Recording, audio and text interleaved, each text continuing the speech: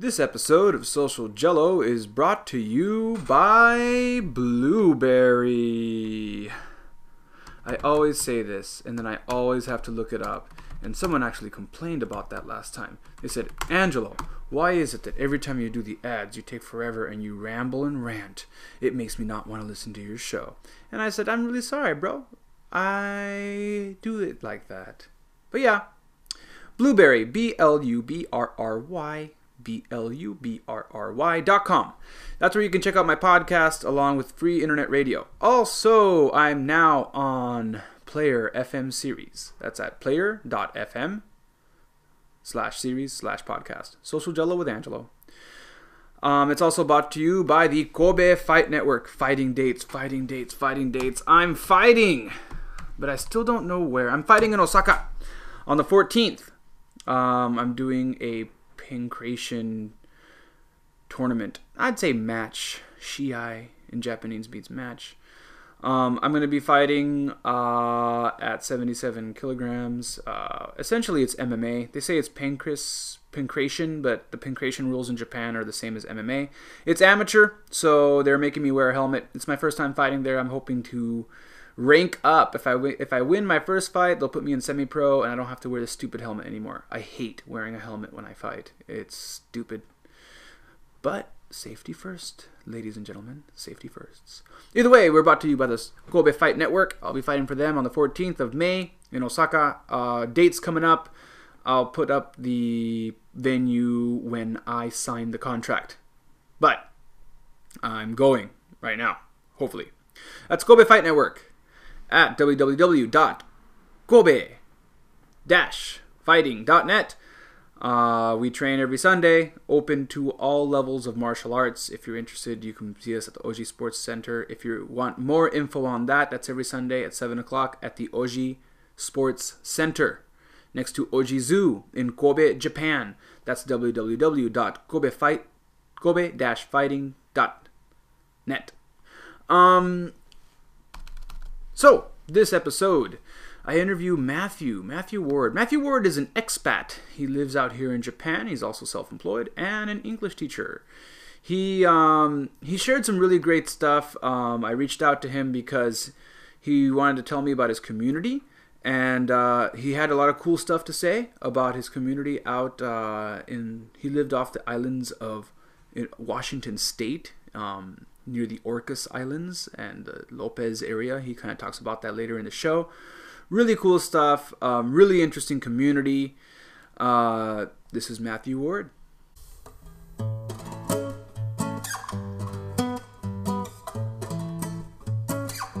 Hey, what's up, everyone?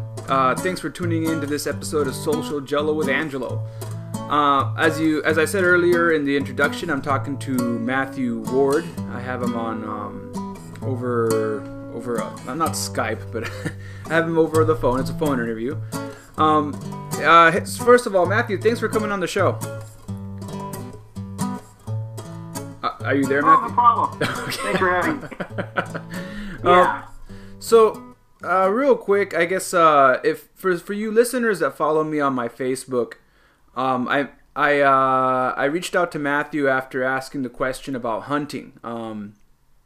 The question I had, first I asked if there was any hunters on my Facebook, and also if there was any progressive, people that lean towards progressive or liberal that hunted in the past or hunt now. And I ended up talking to Matthew about it. And you were saying that you no longer, that you used to hunt. Where did you live? You were hunting where? It's kind of an important point. Yeah, I live in this I came from an unusual community, the San Juan Islands in Washington State. And it's a very rural island community, but it happens to be an extremely liberal part of an extremely liberal state. And when I was growing up, teens and early 20s, a lot of people hunted. My family hunted. I was not a big hunter myself. I'm kind of a bad shot, but it was a lifestyle I grew up in and I participated in. So, what kind of game were they hunting? Basically, the island has deer and rabbits.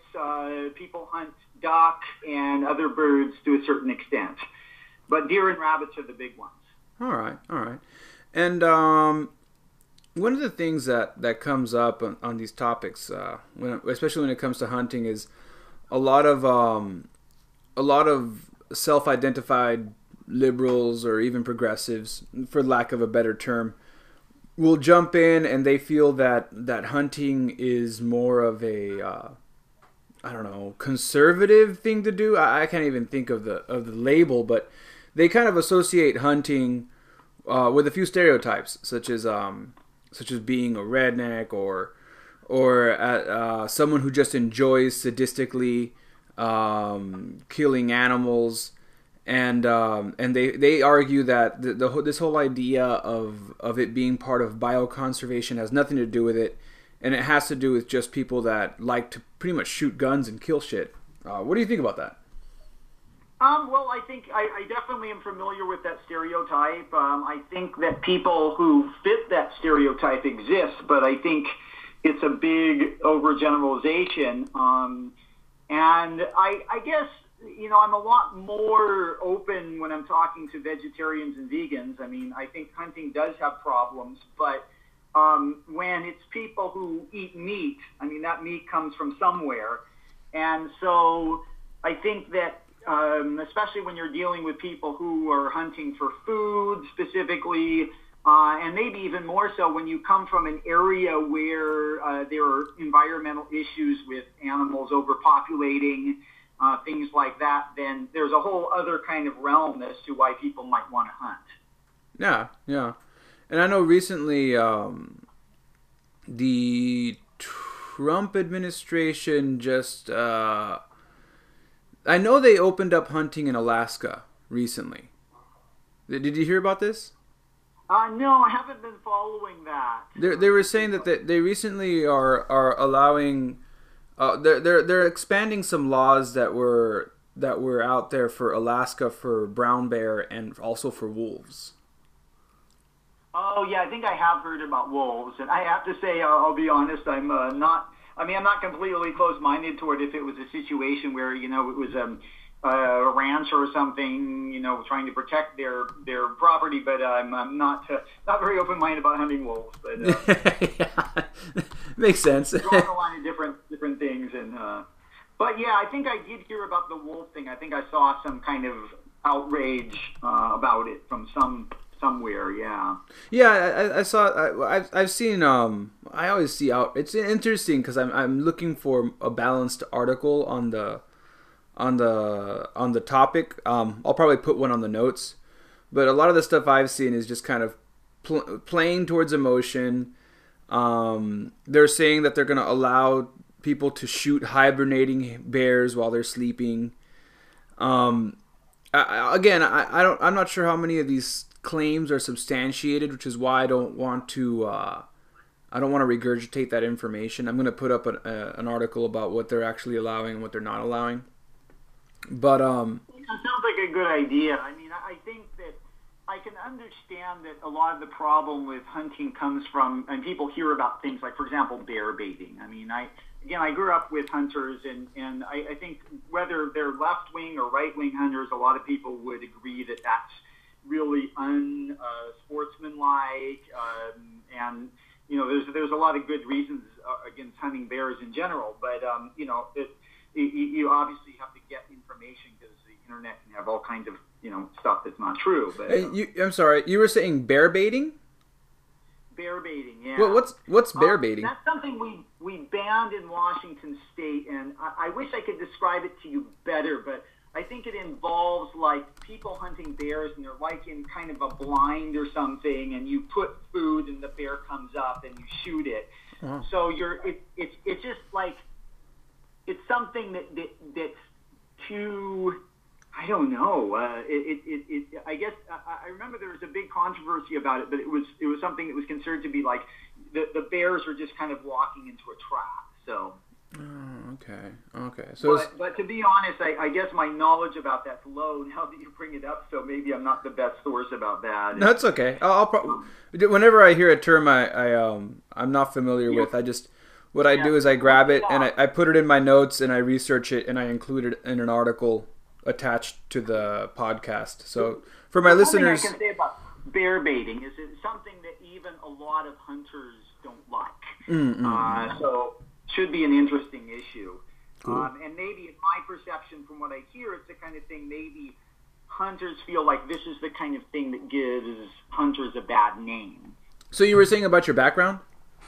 Yeah, well, actually, I wanted to talk about the community a little bit because it kind of explains hunting there. So you have these islands, as I said, like the big part of hunting is deer and rabbit. And my understanding is if you went back to those islands 200 years ago, the rabbits weren't there. They were introduced, but the deer were there. But at that time, they had wolves. And so obviously the deer had a predator. And I don't know when the wolves went extinct on those islands, but I think it was like the late 1800s or something.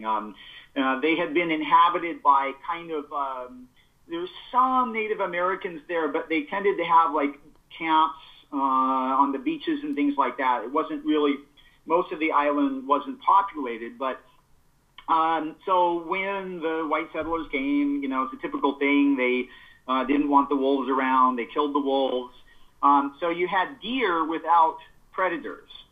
And that leads to a situation where if you just let the deer be, they overpopulate. And every so often there gets to be too many. You see they get really hungry. They're thin. They're kind of dying out from disease and hunger. So I think that's one of the influences, just the reality of a situation where you can argue it might be more cruel to just leave them alone.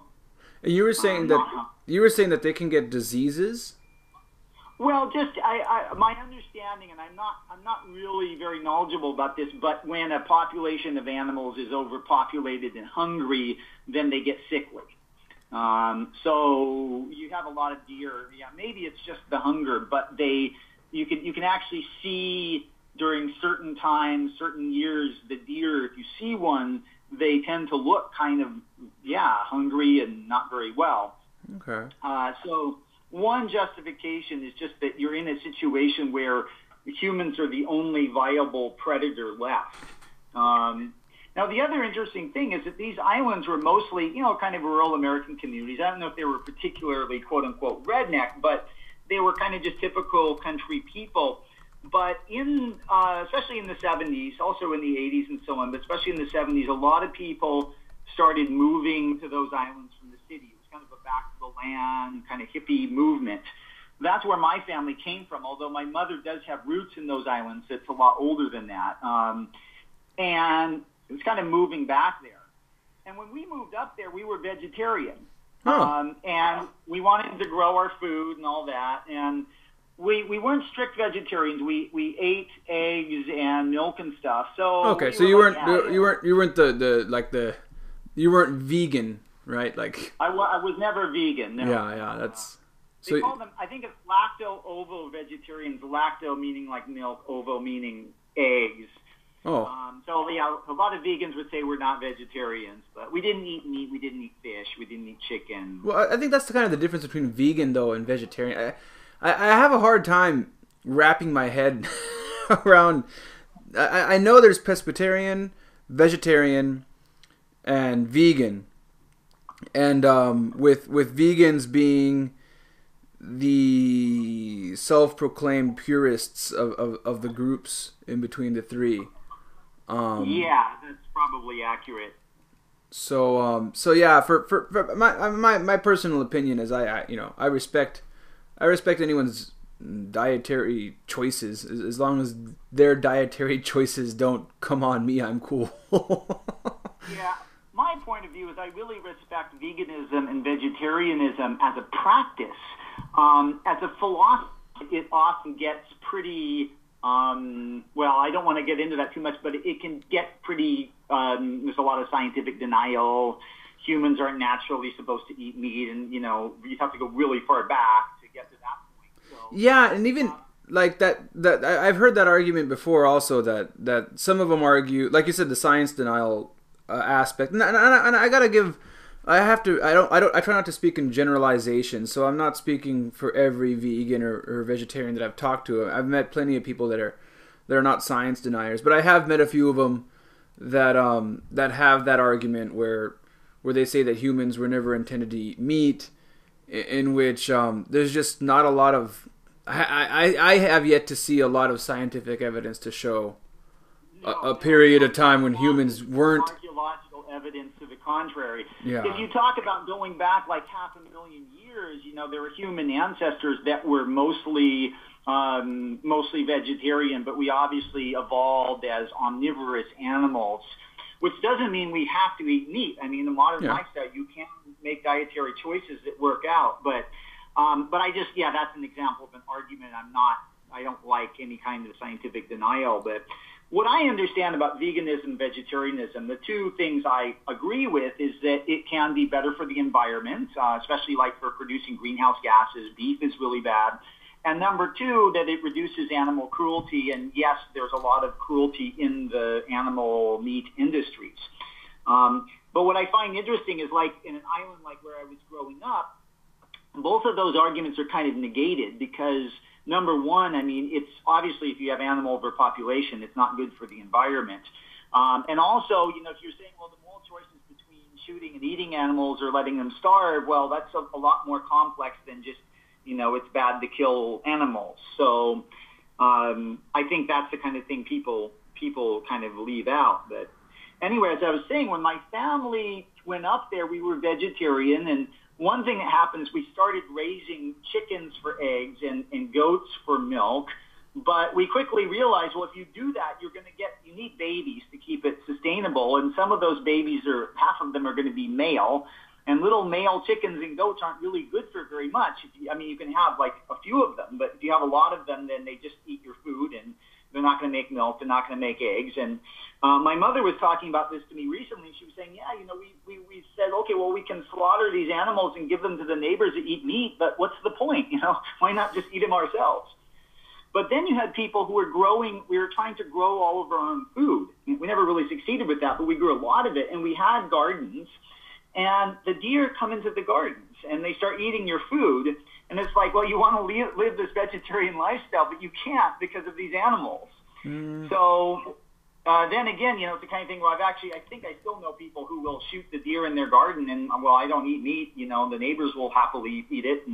But I think the whole community, all the kind of liberal hippie types started kind of getting open-minded about this kind of thing, because it seemed like it didn't really fit very well to pretend that you could just not mess with the animals at all. Because they'll mess with you.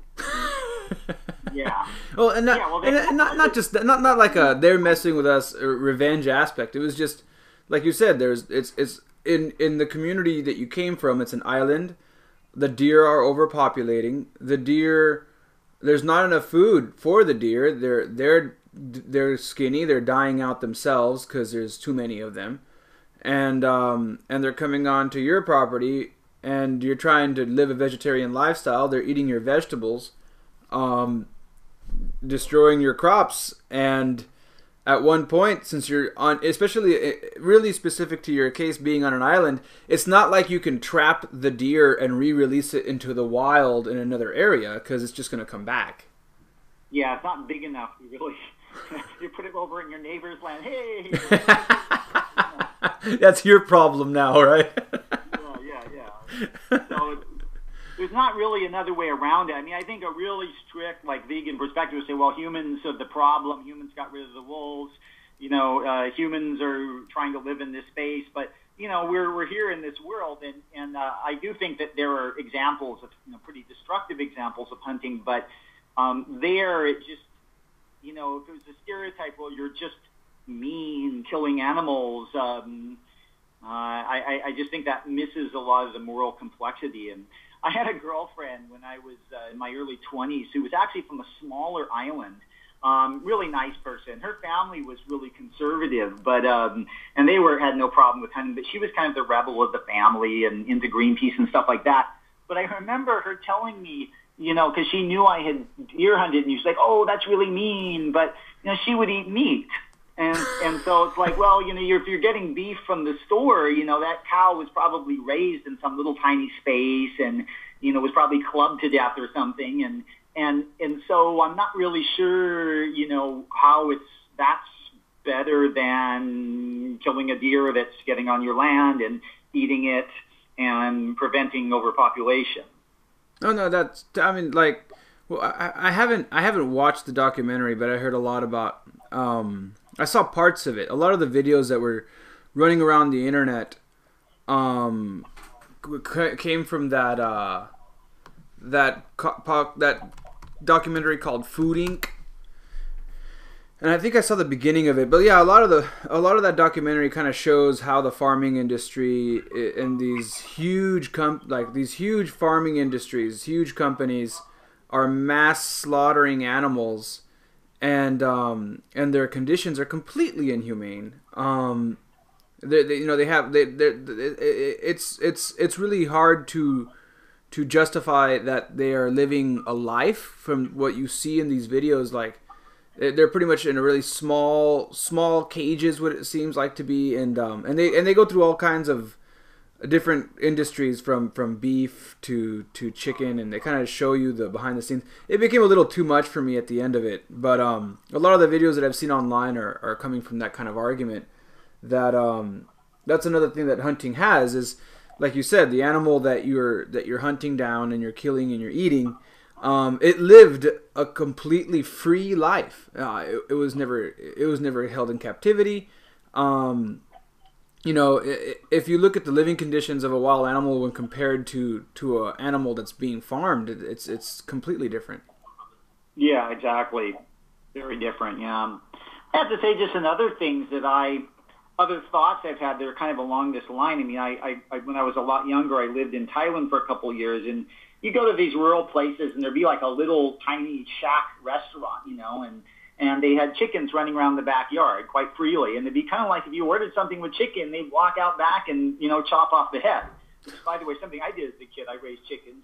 But in a way, I was kind of like, hey, this is a lot better, I mean, I know that chicken was just running around the yard happily. And, compared to, like, if it came from a store and maybe was raised in a little tiny cage, there's a big difference there. And they pump them full of hormones, too, right? Like, it's not just putting them in a cage. It's not just the fact that they're not free range, but this idea that they're creating these mutant chickens that are just, they grow certain parts just to be that giant plump size. They pump them full of hormones, and the chickens can't even function. Like, they can't live like a normal chicken because they're way bigger than they should be.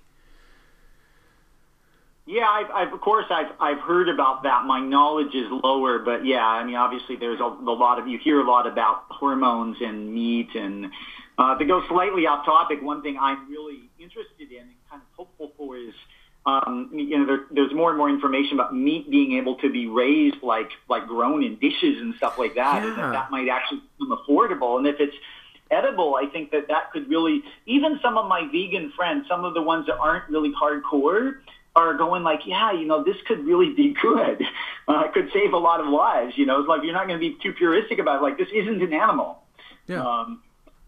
It's actually, so if it results in animals not being raised in little cages, it becomes a huge thing. I mean, I really think that maybe it's something a lot of people could get behind. But so anyway, yeah, I mean, obviously, growing up, I wasn't a very good shot, but this is kind of a weird thing that, probably surprising. But I mean, I think my parents let me have a gun when I was like 11 or something.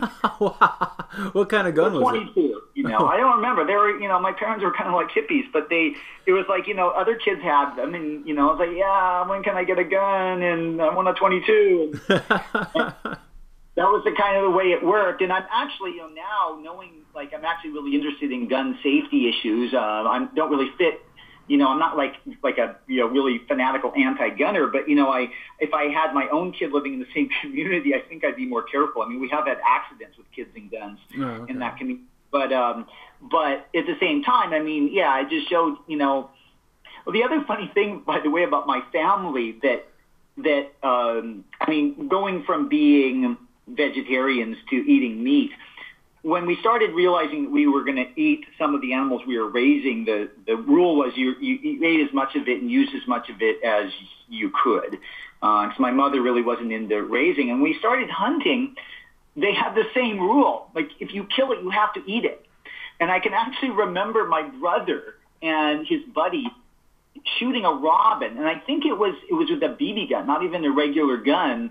And my mother said, "Okay, well, you shot that robin, you're going to eat it." And they cooked it up. They sautéed it in a little pan. Wasn't much meat, but that was the rule.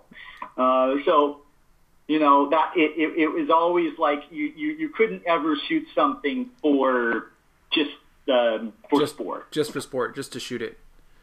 You had to eat it. So there had to be a purpose to it. So, yeah, I mean, I do think that, you know, I can totally understand why people object to hunting for sport, just for sport. And yeah, there's the interesting thing, and I understand the objection of hunting for sport. The idea of hunting and killing an animal, and then essentially just throwing away the carcass and not keeping any of the meat. I understand that, but according to my understanding of most, I'm not going to say all hunters, but a good majority were raised with what you just described, with the idea that you hunt and you eat what you hunt. Even in the sport hunting community, one of the defenses that the trophy hunters have been using is, you know, when we go out to Africa and we shoot down a lion or even another type of animal that we as Westerners would completely be objected towards killing, like a giraffe, they turn around and they donate the meat to the local communities in those areas. Yeah, I've actually heard, I mean, this is something I have less knowledge about, but I've heard kind of pro and con things about trophy hunting, and it's one of those things where my confirmation biases are definitely leaning one way, but yeah, I mean, I'm not close-minded toward it.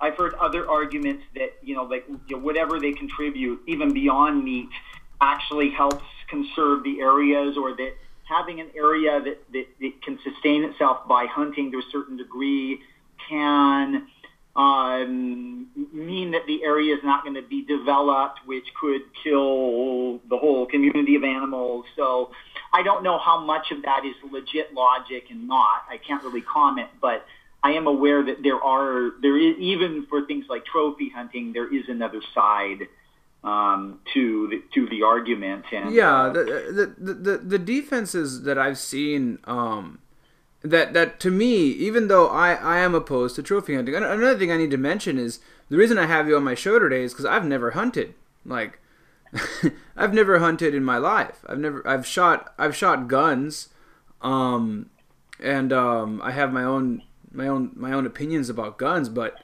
I don't have a problem with hunting or guns, even though I've never hunted, and that's why I wanted to talk to someone who's actually hunted, and kind of bounce back ideas, because I think a lot of people that haven't hunted, it's easier for them to say something about something that they've never tried or never really looked into, and it's really easy to want to take the moral high ground in any issue, and as much as the photo of someone standing over a lion or a giraffe hurts me, because just as a humanitarian, I don't like the idea of seeing such a beautiful animal being killed. I still, whenever the psychology side of me that knows that a lot of this stuff that they put on Facebook is really generated to appeal to my emotions, to make me make a rash decision on a social issue without doing any research. And that's just what clickbait's all about. And they show you a picture of maybe one of Donald Trump's kids, and they already know that people don't like Donald Trump, and they'll put a trophy animal, and they'll kind of tie in both issues. Well, they know people don't like Trump. They'll put one of his kids trophy hunting. Boom! That people are clicking, people are checking, people are commenting, people are hating. And again, I can be opposed to it. I can say, hey, I don't like trophy hunting. I don't like the idea of Trump, and I don't like the idea that his kids were trophy hunting. But I still believe that whenever I catch myself doing that, I really want to step back and really think about, well, what's going on here? And I was watching a BBC special with I believe it was in Zimbabwe, and it was one of the officials from Zimbabwe was talking about how he was in charge of the game and life reserves in the area, and how they were allowing trophy hunting, and he was just kind of being attacked on this show on Hard Talk, on BBC's Hard Talk, and the host was saying, well, what do you say about this trophy hunting that's going on? And then he kind of came back and said, well, if I don't allow trophy hunt, his argument was, if I don't allow trophy hunting, who else is going to want to come all the way to my country to visit Zimbabwe? And some people give in, some tourism is going to come that way, but it's bringing in not just tourism, but it's bringing in people that have a lot of money that are going to bring money to their country, which is a country that right now, if not, it's not like anybody else in the world is going to be giving Zimbabwe any money anytime soon. So yeah, the arguments seem pretty legit from my stance anyway. I'll bring up something that's a little bit, it's related. There's another thing that, maybe at one time I had a very black and white point of view that's become much less black and white. And you probably remember, when there were campaigns against fur. And first, frankly, I'm the kind of person that will not wear fur personally. But you have these Inuit communities in places like Alaska and Canada, where that's a traditional way of making a living. And sometimes there's an argument, well, they can do it for their own use, but they shouldn't be doing it for fur. But, these are human beings. They don't want to, live this completely traditional lifestyle, just like we don't want to. And a lot of these people are pretty environmentally conscious. A lot of these Inuit, they're being affected more by climate change than just about anybody. They can see it with their own eyes. But I've read articles about Inuit leaders saying, hey, on one hand, we really, want to be environmentally conscious. We really want more done about climate change. But some of these environmental groups have just condemned seal hunting like it's this unqualified evil, are really missing, the fact that this is really what we have. This is the resources we have. And people down in the lower 48, they eat beef, they eat chicken, they do all these other things. And why pick on us? Yeah, there's definitely it's funny that there's a lot of identity politics going on in the U.S. right now, and talks about privilege, white privilege, class privilege. People use these things and they kind of throw them out there, and they kind of forget that when you start looking at social issues is when a lot of issues of privilege start coming up. And so, as you mentioned right now, you have these Inuit communities who survive off of seal hunting. Like they need seal hunting for their community to make it, because they're out there in the middle of Inuit. A lot of the Inuit are in America. They're mostly they're in Alaska, and also you have a lot of. I know right now there's a thing in Canada. I forget. I think that was it. I checked this out the other day. In Alaska, the Inuit are totally okay with being called Eskimos. They actually prefer it. They feel that adequately describes them. In Canada, they prefer Inuit. To avoid any of these things, I usually just refer to them as the indigenous peoples, just so I don't end up in a bad area. The only problem with them is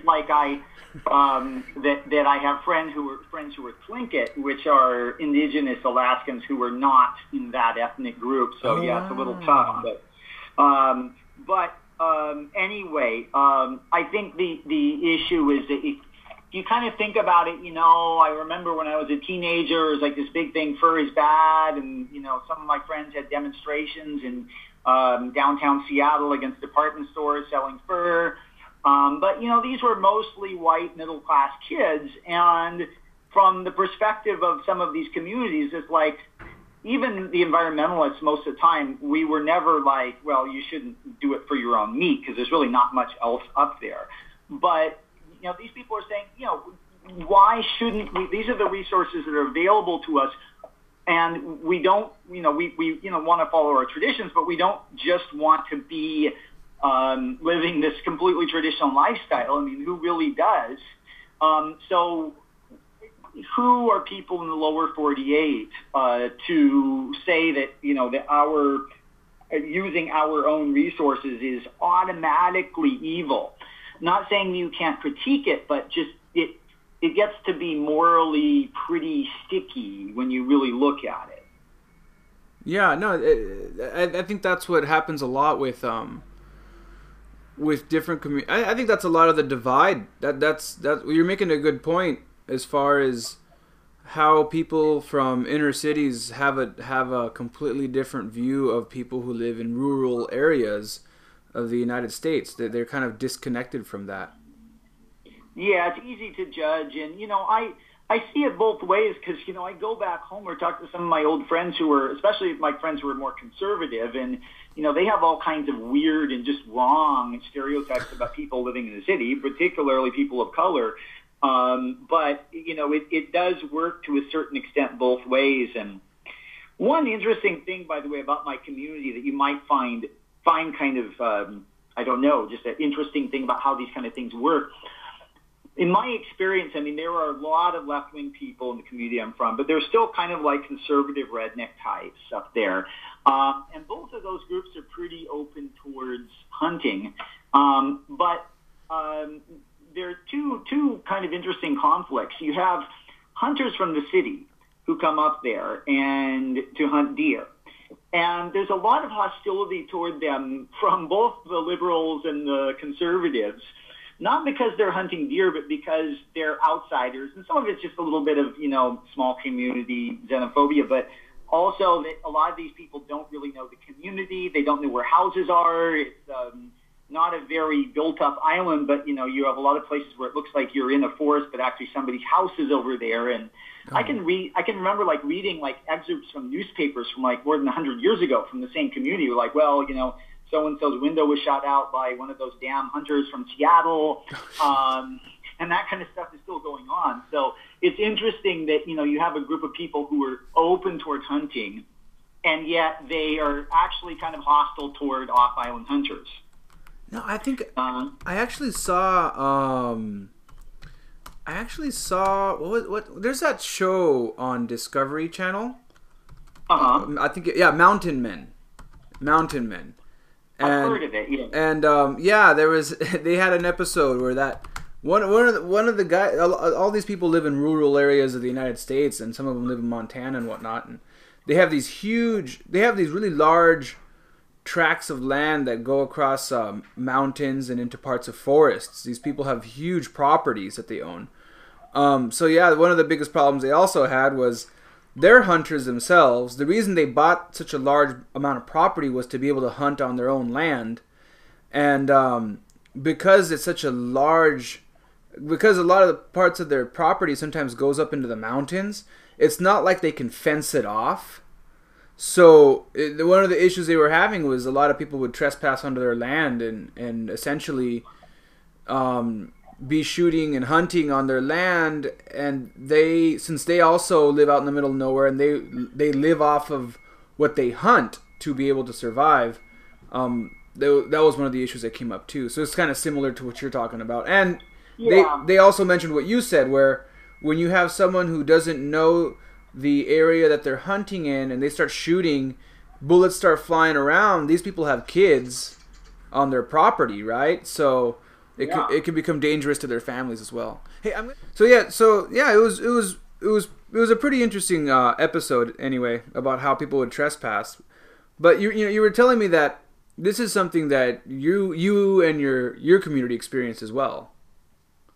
Yeah, we experienced that, and apparently, as I said, from old newspapers, it's been going on for probably more than a century, where people come up, and so that's one kind of, I guess, again, when you look at hunting, if you looked at hunters as a block of people who were kind of one way, you could have different types of hunters that don't agree with each other or have really different perspectives on things, and I think especially are you hunting within your own community for food or for preservation or for, protecting your garden or protecting your animals, or are you coming from another place to hunt? And not saying that either one is a black or white issue, but those two groups of people can have conflict. And the other thing I think is interesting from a liberal conservative type of view from my community is that these days, from what I hear, I don't go back there too often, but the people who generally do object to hunting these days are often new people.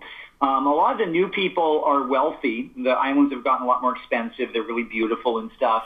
And they're actually often wealthy people who are, maybe I call them political centrists. I think some of them are socially kind of leaning left, maybe a bit conservative economically, but they're not reactionaries. But they go up there and it's this kind of thing, people are shooting the deer, we should leave the deer alone.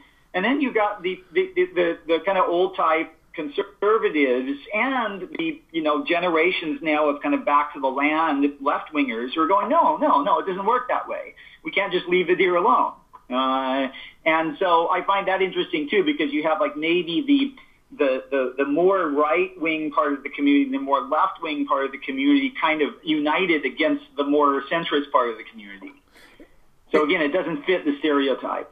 And you were saying that, because I know earlier in the episode, you mentioned it was these islands that were off of Washington State, and I think the sound might have cut out as far as the name of the community. Do you mind mentioning the name of your community? Or? Yeah, the islands are called the San Juan Islands. That's San Juan, Spanish name, early Spanish explorers found it. The island is Lopez. It's the third largest island, and there's also Orcas and San Juan Island. Orcas Island. You're talking about Orcas Island.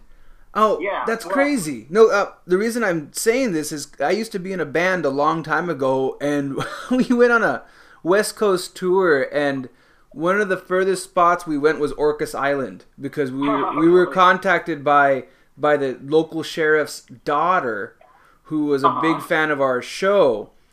And they invited us out there to play a show, and the local sheriff asked us opened up his home to we had a giant RV that we'd travel around, and he had an area where you can plug an RV, and he invited us over to his home to stay. And we actually stayed out there on Orcas Island at this sheriff's house. And I was tripping out because like a lot of my band members, we smoked weed and all kinds of shit, and I was like, "Hey guys, like, while we're staring at the sheriff's house, you guys are gonna have to tone it down a bit, That sounds like those islands. In fact, that brings me to a little story I think is probably amusing and worth knowing, because when we moved up, actually the piece of land that I lived on, my parents still live on, is a cooperatively owned piece of land. It was bought by a number of families. And this was kind of, I've heard people refer to as a commune, but it was never a land co-op. And it's gotten a lot less communal. Now it's like a bunch of neighbors who know each other well. They have meetings and stuff, and land is owned in common. But it's more like a bunch of, it's just a neighborhood, a rural neighborhood. But it was kind of like a hippie community. And when we first moved there, we actually had a rule for a while that there were no guns. And we rescinded that rule because of the issues I've been talking about. Like, what do you do about your deer if you don't have a gun? But the rule, I think maybe it's to this day, the rule was the people who lived there could have guns and on that property, but outsiders are not allowed to bring guns. Of course, if there was, a murder or something, the police would bring guns. But we had cases where, like, actually we were friends with one of the local police guys, and they used to come social calls, or sometimes you just want to talk about an issue with the police, and they would park at the foot of our parking lot. They would park and they would get out and leave the gun locked in their cars. They actually were cool with this idea that they weren't allowed to have guns. I'm sure if something bad had happened, they would have, if they needed the gun, they would have brought it. But yeah, it's one of those funny things. They actually followed the rules. So the commune had the rule where anybody that came into the community was not allowed to, and no outsiders were allowed to bring firearms, and the police, the local police, respected that rule, and they would actually come in unarmed into your commune. Yeah. That's a trip. One of them was just this lady was friends with the cop, and he's passed away now. I guess I can say this, but this is an image from when I was growing up. This particular lady used to like to garden in the nude. I mean, it was this kind of hippie place. And he would come up there and he would talk to her about his problems, like with his wife and stuff. And she's gardening away, and they're having this conversation. But his car would be at the parking lot with the gun inside it because he wasn't allowed to bring the gun. So funny reality there. But if you've been to Orcas, yeah, you get a idea of what it's like. And yeah, Orcas is a little. Oh, sorry to interrupt. Orcas is a little bit more normal. But other than that, I mean, it's pretty much the same community. Yeah, it was pretty cool. Like I said, when we went out there, we took the ferry over, and I wasn't sure at first when we got there. I kept asking our manager, I'm like, we're gonna play a show out here, like, what's going on? And but yeah, the community, they're really nice. We had a good turnout, and the local sheriff was cool, and everyone was pretty laid back, a pretty relaxed atmosphere. I got the feeling that it was a very tight-knit community. There was about, whenever we played, back then we were a really small band, so we were happy to have either anywhere between, if we had over 50 people show up to a show, we were happy.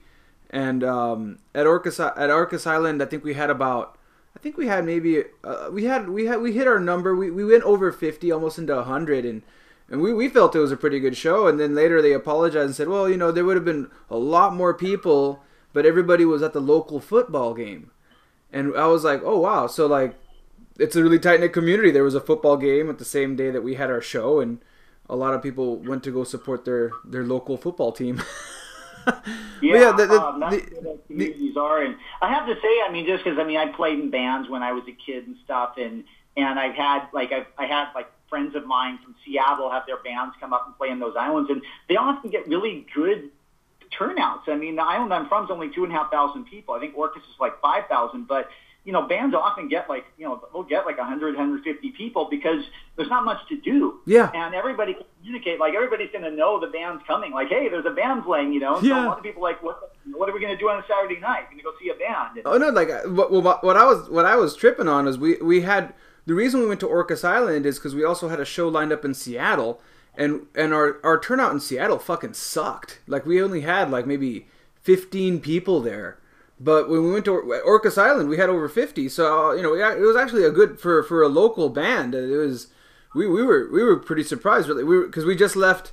We played in Seattle first. So when we got to Orcas Island, we were looking at our manager like, "Come on, dude! Like, we just played for 15 people in Seattle. What, you're gonna drag us out to the middle of nowhere? What, are we playing for the sheriff now?" What? But no, actually, the Orcas Island had a better turnout than Seattle did.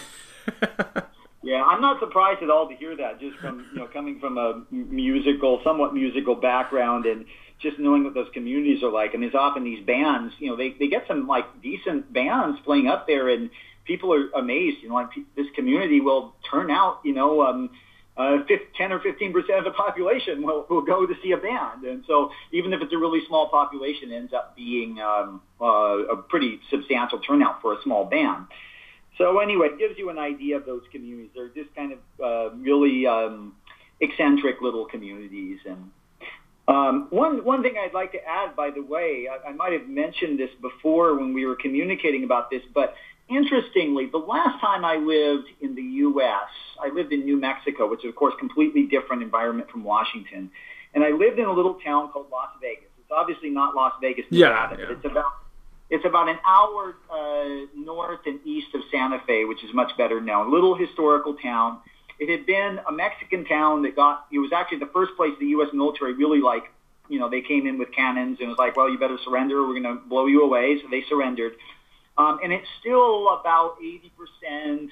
They use the word Hispanic there. And that community is very, very kind of old-fashioned, blue-collar Democratic. It's like the old-style Democratic where you belong to a union, and they're often kind of socially conservative, but they're really, really economically progressive people. And I was there during the Kerry, the 2004 election. That was like the bluest town I ever saw, just total Democratic town. But that town also was really a lot of people hunted, and they elk hunted. And I don't know much about the situation there, but I had coworkers. They were definitely not they were country people, but they were not like, right-wing types. And they were like, yeah, I'm going to go elk hunting this weekend in the mountains. That was normal. So another example where the stereotype doesn't really fit. Yeah. I think that's pretty much what I wanted my listeners to kind of get the idea that or not get the idea, but kind of I would hope that people can kind of open their mind to this idea that I want people. I guess one of the goals, and I need to reformat my website, but one of my new mission statements or one of my new visions is this idea of prepackaged ideology. This whole idea that just because I lean left or I lean right, or just because I identify as a Republican or I identify as a Democrat or I identify as a Green Party supporter or an independent. Well, not independent. Independents actually are one of the few people that kind of go all over the place. But just because you identify to be a member of a larger political group doesn't necessarily mean that you have to follow what the rest of the group is doing when it goes against what you actually believe in. For whatever reason you might have your beliefs, I think that's kind of dangerous mob mentality. This idea that, okay, because I'm a Republican, okay, well, first of all, I'm a Christian. Second of all, I'm going to be pro Trump, and then third of all, I'm afraid about terrorism, and I think we should build a big wall. Like, I think when people start prepackaging into these ideas, they or I'm a Democrat, for example, and because I'm a Democrat, I hate hunting and I don't believe in guns. I think we should, stricter gun laws and have really strict gun control, and we need to get rid of guns altogether. Like, I think that kind of prepackaged thinking, I really hope people can kind of challenge that. I really hope that I don't have that many listeners, but my one of my main focuses and drives behind the show is, as I was saying to you off air, is my background is in psychology, and I'm a scientist, so I really do adhere to the scientific method. It's not my belief. To believe in something would be to have a belief, like some people believe in a religion. It has to do with faith. It's not that I have faith in science. It's that as a scientist, I look at the scientific method, and there's data, and there's actual tangible evidence to show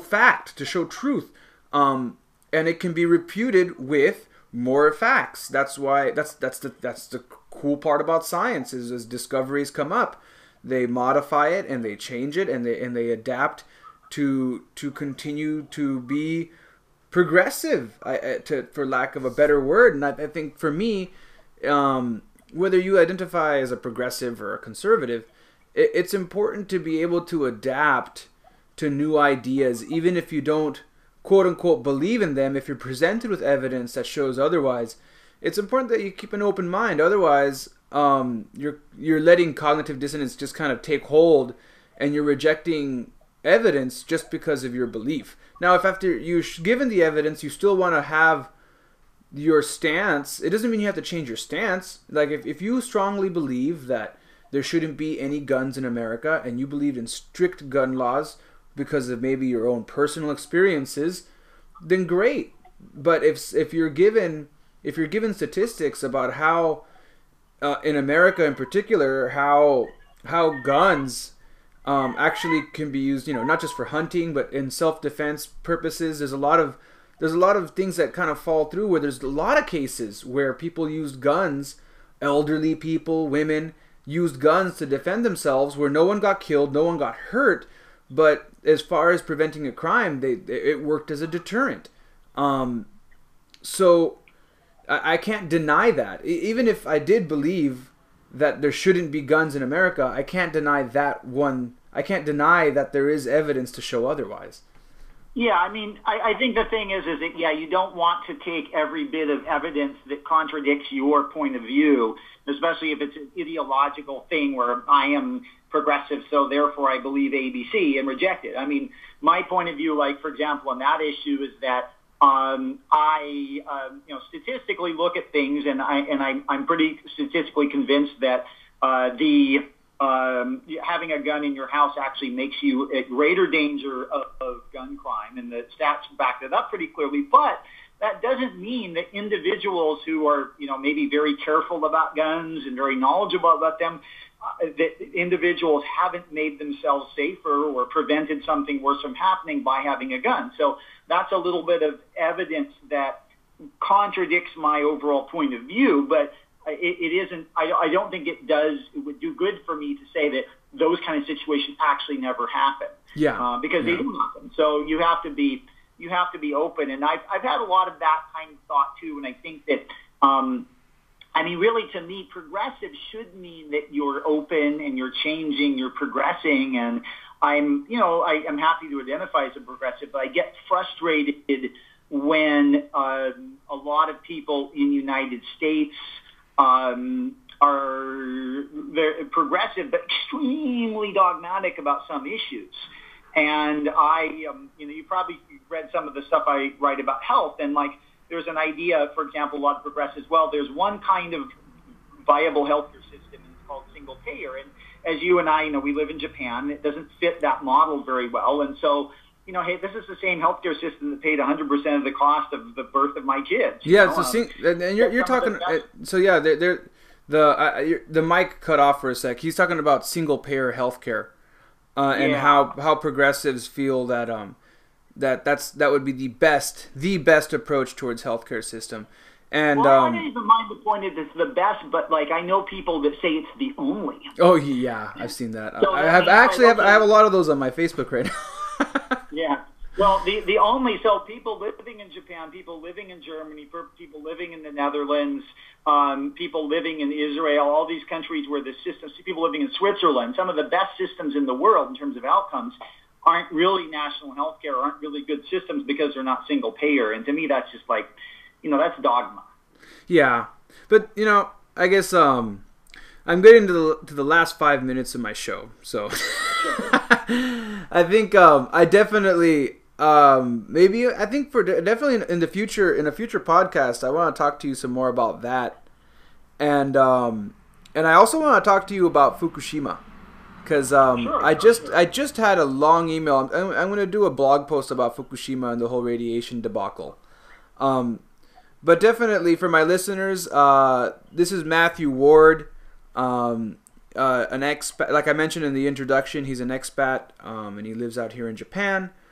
I'm an expat as well. I've said that before on the show. But I really appreciate you coming on the show. There's going to be future episodes with Matthew. We're going to be covering issues like the ones you just heard about being a progressive, healthcare, and maybe even the whole radiation thing. Because I think you had some great stuff on that we were going over last time. Yeah, it's an interesting issue and another issue where sometimes the dogma people have and reality doesn't match quite. So yeah. Well, again, Matthew, thanks for being on the show. Also, thank you to my listeners. Thanks for checking out Social Jello with Angelo. And I guess is there a closing statement you want to make? Anything you want to say? No. Again, this is a very interesting issue for me. But I just like to say, when you look at issues like this, keep in mind that they may not be completely cut and dry, black and white. There may be other sides. Yeah, definitely. So, folks, keep an open mind, no matter what your politics are or identity. It's when we shut down dialogue that we can stop progression in its tracks. So definitely keep that open. Thanks for checking out Social Jello with Angelo. I will catch you all later. Peace.